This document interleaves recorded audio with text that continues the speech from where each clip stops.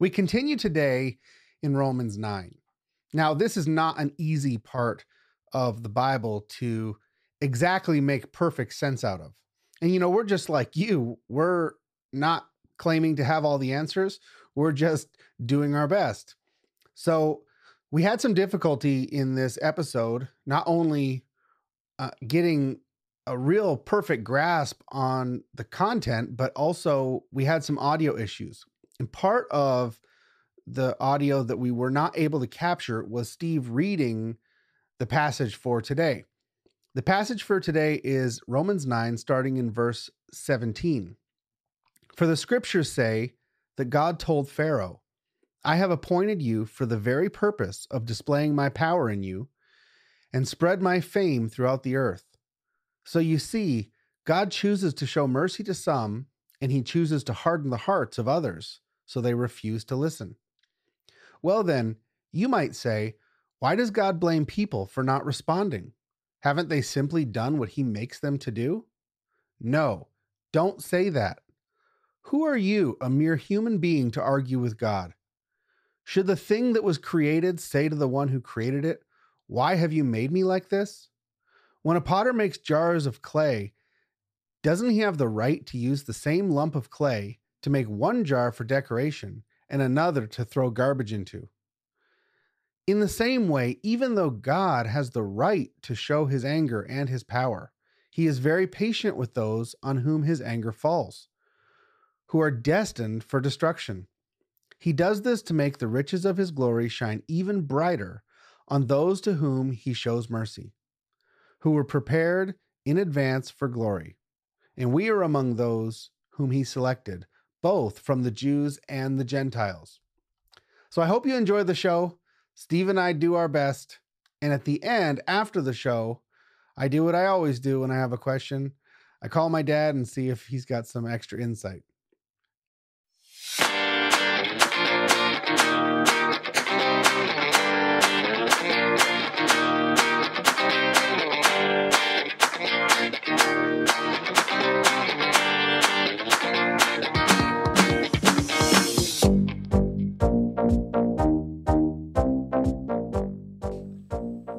So we're going to be talking about Romans 9 today. And I believe it's Row Woman's. Oh, yes. Row Womans. This is the Amen versus A Woman week at You asked me to think of the word that has men in it. And it took you 24 hours to come up with one. I didn't even think of Romans. The one thing the show's about. Yes. So, do you remember talking about the verses we're going to cover today are actually kind of interesting. They're very controversial, and it's something that we've had some experience with. Do you remember talking about as kids, children? I remember when I was in high school getting into debates. So there was certain hot topic issues like predestination, or, can you lose your salvation?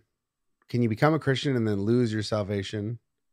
And then I would go into, with other people in Bible studies and stuff, and we would just pick out our favorite verses and sling them at each other. And we'd go round and round and round. Yeah. What do you do with this verse? It was like you can't get out of this one. Yeah, it was like a political debate where you're just talking over each other because you've already got your mind made up on whatever side of the tracks you're on, and you don't really have a solid answer for your opposition, and they don't really have a solid answer for you. Neither one is satisfactory, and both people always walk away thinking they were right. And at that point in your life, you haven't been beat up enough by your life and circumstances to really even deal with the ideas in a meaningful way. Yeah, well, I hadn't been proven dead wrong on many things when I was 17. Yeah. At 40, I've been proven dead wrong plenty. So it's like, oh, okay, sometimes I just am wrong. So I should be a little bit more quick to listen as the Bible says. Yes. Quick to listen, slow to speak, slow to anger. College, we went, my brother and I and a guy, our friend Trevor, would go to this Bible study on Wednesday nights. We called it the Calvinist Bible study. And this Calvinist Bible study, there was not a Bible study where we did not cover the topic that we're going to be talking about today. And I remember thinking, oh, whoa, this is new territory for me. I don't remember thinking about this in these specific ways.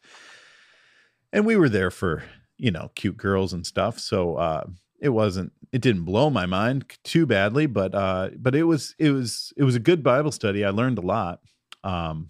But these topics that we're going to be covering today really threw me for a loop.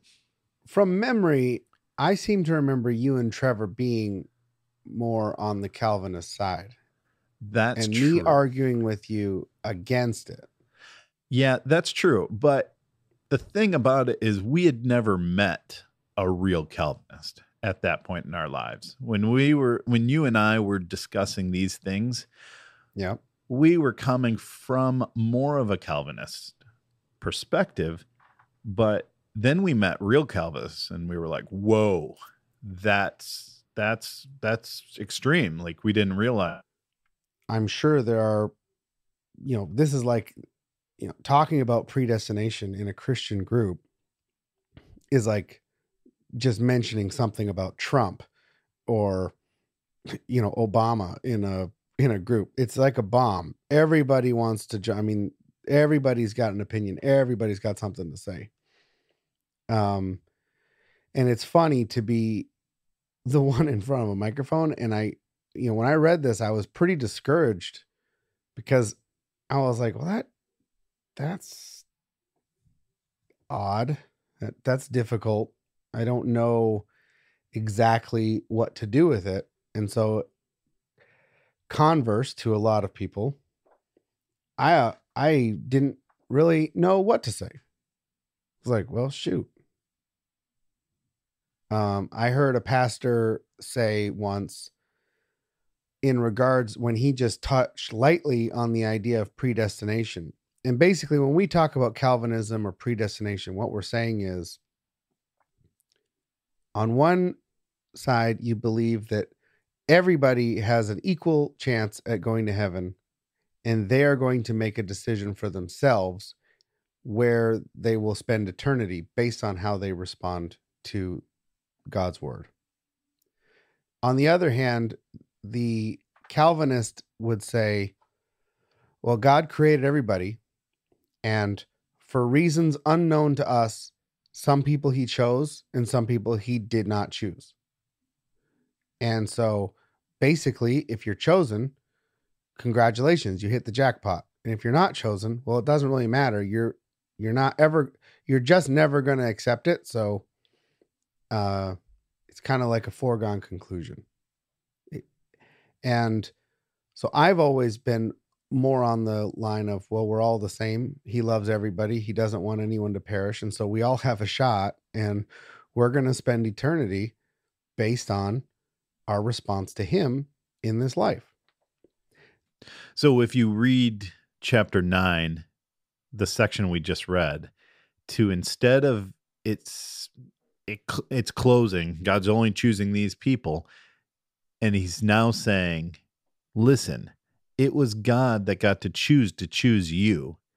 And now God's choosing everyone. God's saying everyone can get this. You can't be upset about that.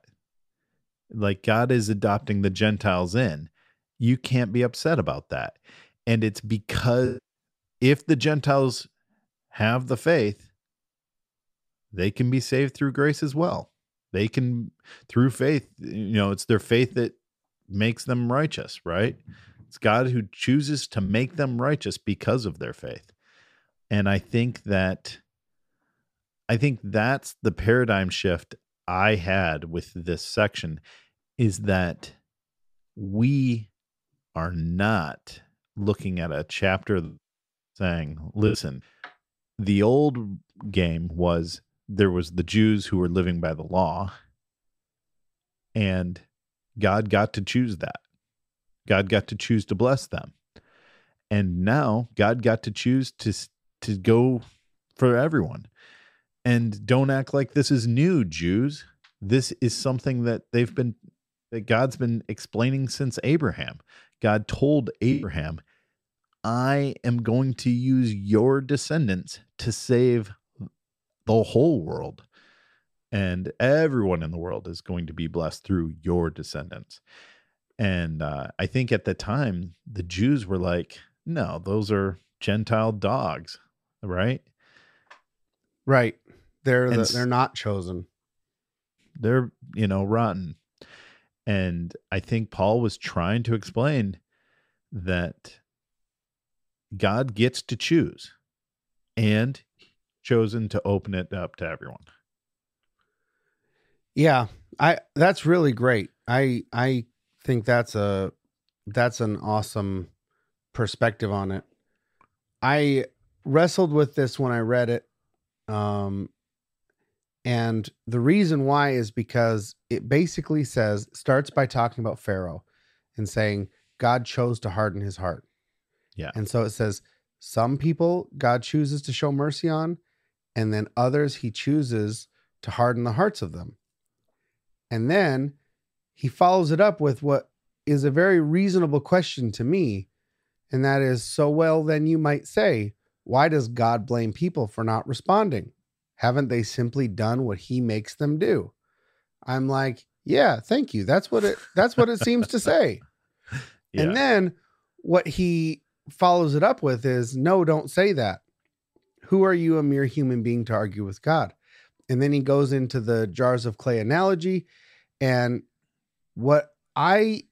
you asked me once if I had ever said something to my dad and he misunderstood me. Yeah. And I remember just visiting recently, I was trying to talk about how there are people who make fake videos.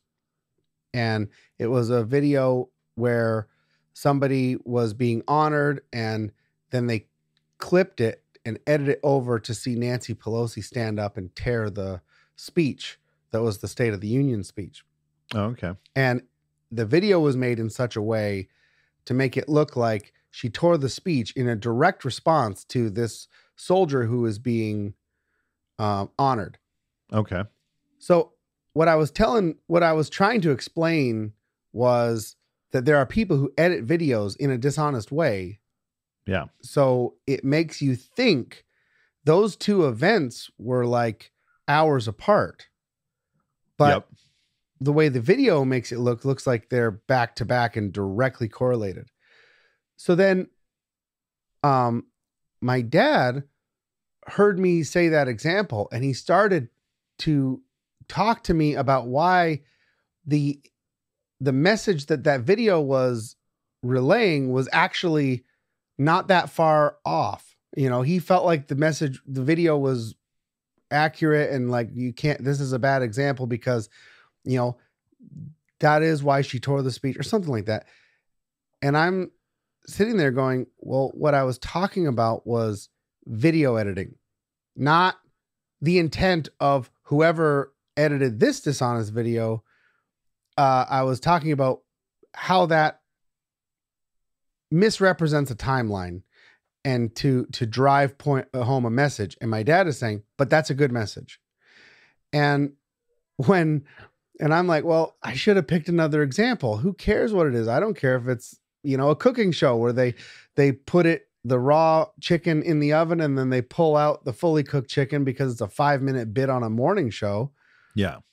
It's not the same chicken. And everybody knows that. They didn't actually sit there and cook a turkey in 30 seconds. So that I'm like, how do I give an example about editing a video? And you're arguing about whether or not that video that I gave the example of was legit or not, or that the message was valid. And I'm like, I'm just talking about videos.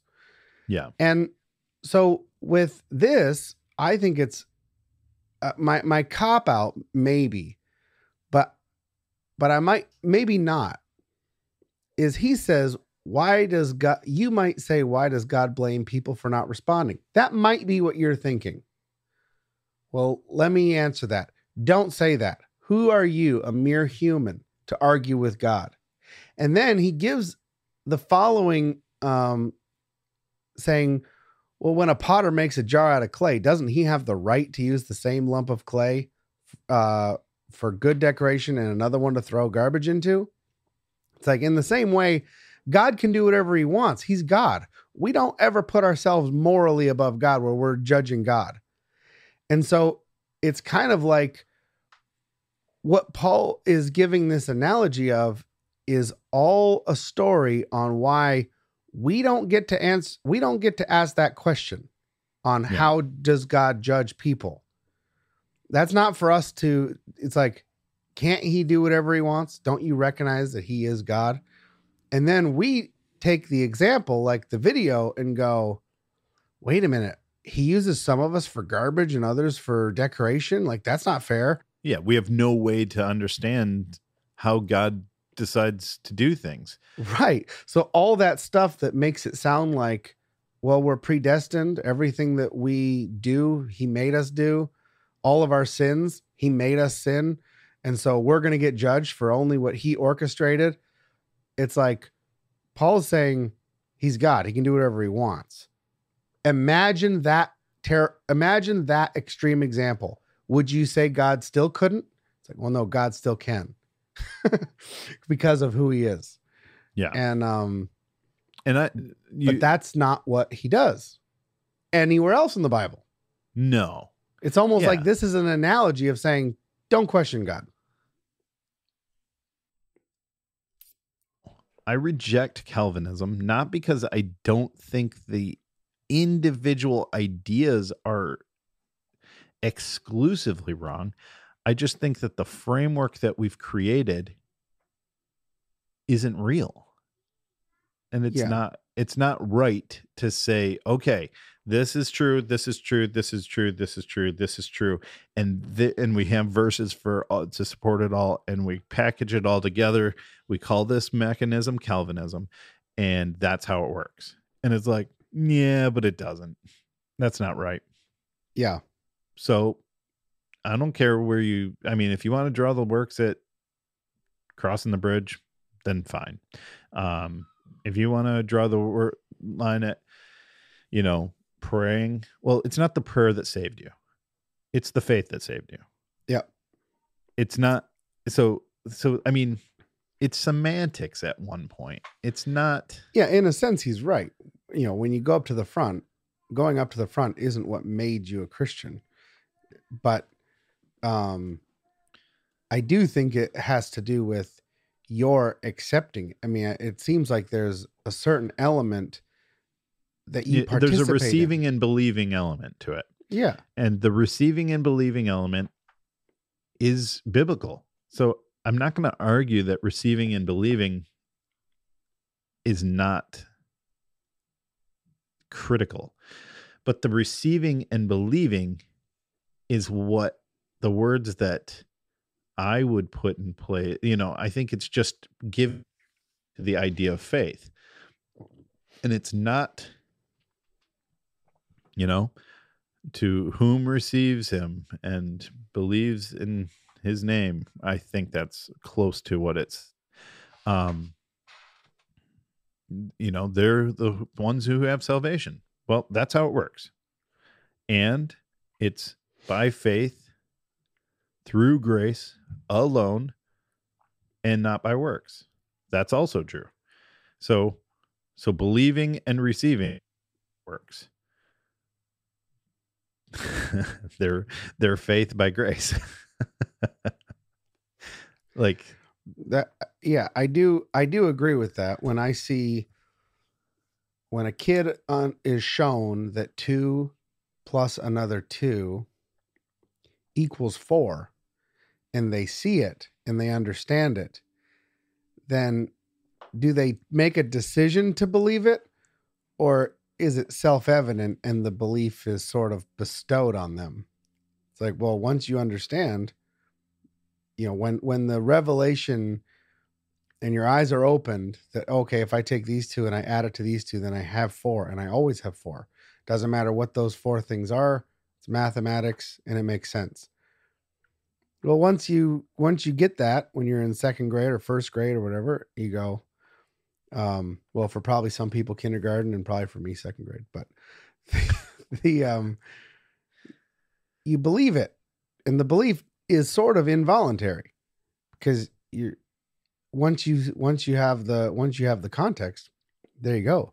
When I watched the video that you sent and my brain started going down this road, all of a sudden I had this sort of clarity in the concept of what I needed to do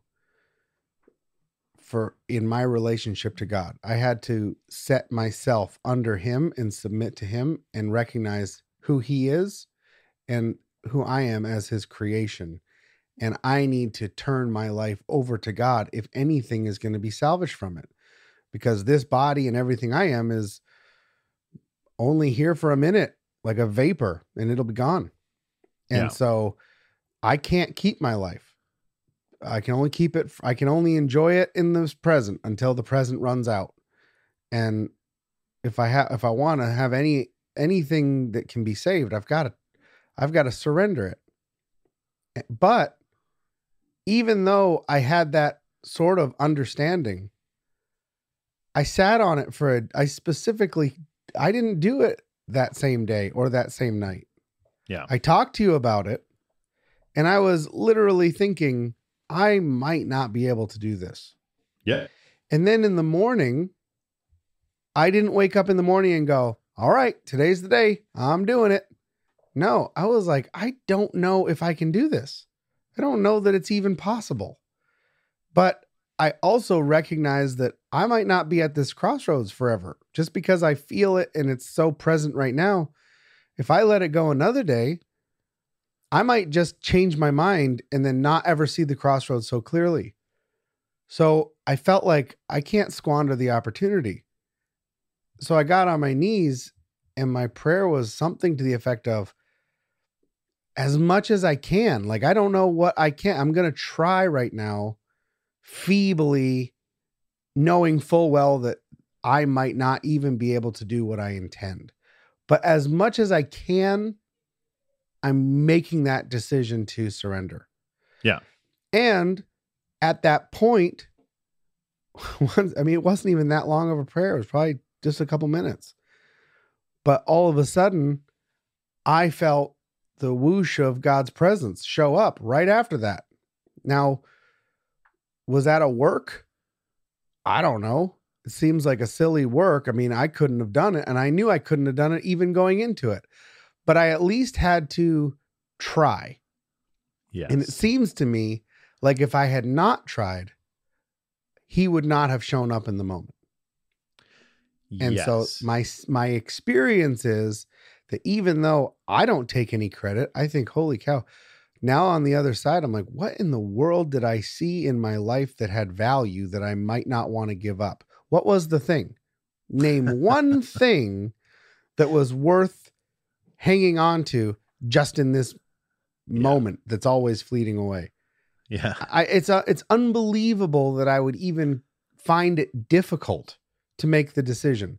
But my memory is still I still remember that it was difficult because I didn't want to give up potentially my job, potentially my things, potentially my money, potentially the decisions I was going to make for the next weekend. Like, I didn't want to give that up. I had things I wanted. Yeah. And so I don't know, experientially, it doesn't work for me to say, well, I was just chosen. It's like, well, it seems like I had a crossroads, and thank God. I mean, we might find out that I didn't have a choice, and God was like, yeah, idiot, get on your knees. Nice try going to sleep. Wake up. I'm still here and you're not going anywhere. That's quite possible. It's just not how it feels. Yeah. When you hear that God hardened Pharaoh's heart, but it was to accomplish something greater. And it wasn't God forced Pharaoh to go to hell because of he hardened his heart a handful of times. He forced Yeah, he forced him to go to hell when he closed the Red Sea up on top of all of them. Quite That was possibly. the moment. That was the point. Anytime you're talking about something that's, like, can you lose your salvation? It's like you've got to parse out like a hypothetical person who truly gives his life to the Lord and then lives in the Spirit for a period of time and then completely rejects it, turns his back, and commits his life to nothing but living for selfishness and saying that was all bunk. Well, there are people who do that, and the people who say you cannot lose your salvation, what they say about that person is, well, they were never truly saved. They had the evidence looked right, but the evidence doesn't stack up over time, and so they were not really a Christian. That's one way. The other person says, well, no, they might have been a Christian at one point in time, but they definitely weren't at the end. And it kind of is like, well, in this hypothetical person, if you're this hypothetical person, you're not in a good place. Yeah. You don't want to be that guy in either situation. Yeah. Finding out that you never actually were a Christian or finding out that you lost your salvation is kind of the same. So it's a weird thing to argue if you stop reading the Bible and stop trying to pinpoint it and try and prove your point with the text, and then take a step back and say, well, is that what I want to be? No. Is that a good place to be in? No. I mean, why are you so desperately trying to figure it out? And I think for me, a lot of the reason why I was trying to figure it out is because I was that guy. Certainly at times you think, well, I'm a Christian, but then I do this really awful thing. And then you're like, oh no, what if I lost my salvation? Because I'm willfully going where I shouldn't. Yeah. And I think that's why that's why there's so much passion, is because it's like everybody can kind of see how this, if you can lose your salvation, it's going to apply to you. And nobody wants to think that they're in and out of this. Like they don't know if they're in or out of the circle. Yeah. Well, this is the political equivalent of Christianity. When we get into these theology battles, and both sides always have good, solid scripture to back it up, and both sides probably aren't 100% sure what to do with the other. Yeah. And but there's some foundational things that we need to keep in mind. That's right. And that's that God's in control. He is just. He is loving. Mm-hmm. And he did not create you for the purpose of destruction. Correct. He loves you, and he wants, everything he's doing is trying to woo you back to him. Yes. Not he didn't create you to be the bad guy.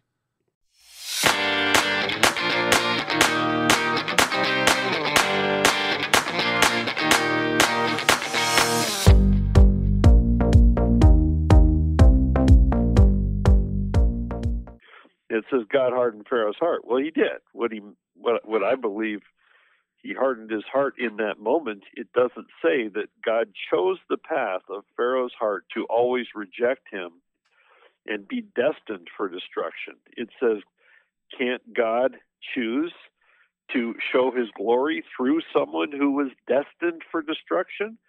Well, I kind of think we're able to choose our own destined for destruction or not.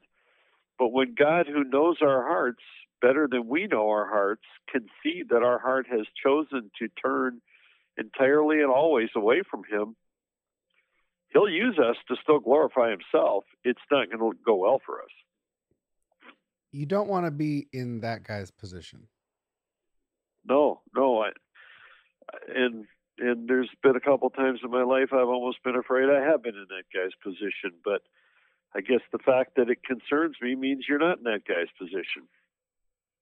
You know, Pastor Alberta at Cornerstone always said, if your heart is seeking to, if you're afraid of your eternal destination, or you're afraid of where you stand with God, you're in pretty good shape, because those who are in bad standing with God don't care. The fact that you care is the first sign that he's still drawing you, that he still has not given up on you. So it's really fun to talk to you, Dad. I love how every time you're just ready to go. I read this yesterday, and me and Steve just abandoned ship. I was like, I need to think about it. I'm not ready. I don't know what this means. This bothers me. And that predestination stuff. Yeah, the predestination stuff. I didn't like that Paul asked a question that seems very reasonable and says, no, don't even ask that. Yeah. Well, it troubled me with Job too, and yet you see God's heart for Job. What he said to Job when Job said, I've been faithful, why? And God said, yeah, you should be asking me, shouldn't you? You were there when I made the earth, right? You were there when I laid out the foundations. You were there when I created all the animals. You were there. You see my plans for eternity. And what Job hadn't seen is God had just made a laughing stock of Satan in front of all the beings in heaven because of Job's obedience and Job's heart. And Job says, why? And God doesn't say, hey, guess what, Job? You're really awesome, and I was using you to make a mockery of Satan in front of everyone in heaven. He said, Job, why are you asking me why I do what I do?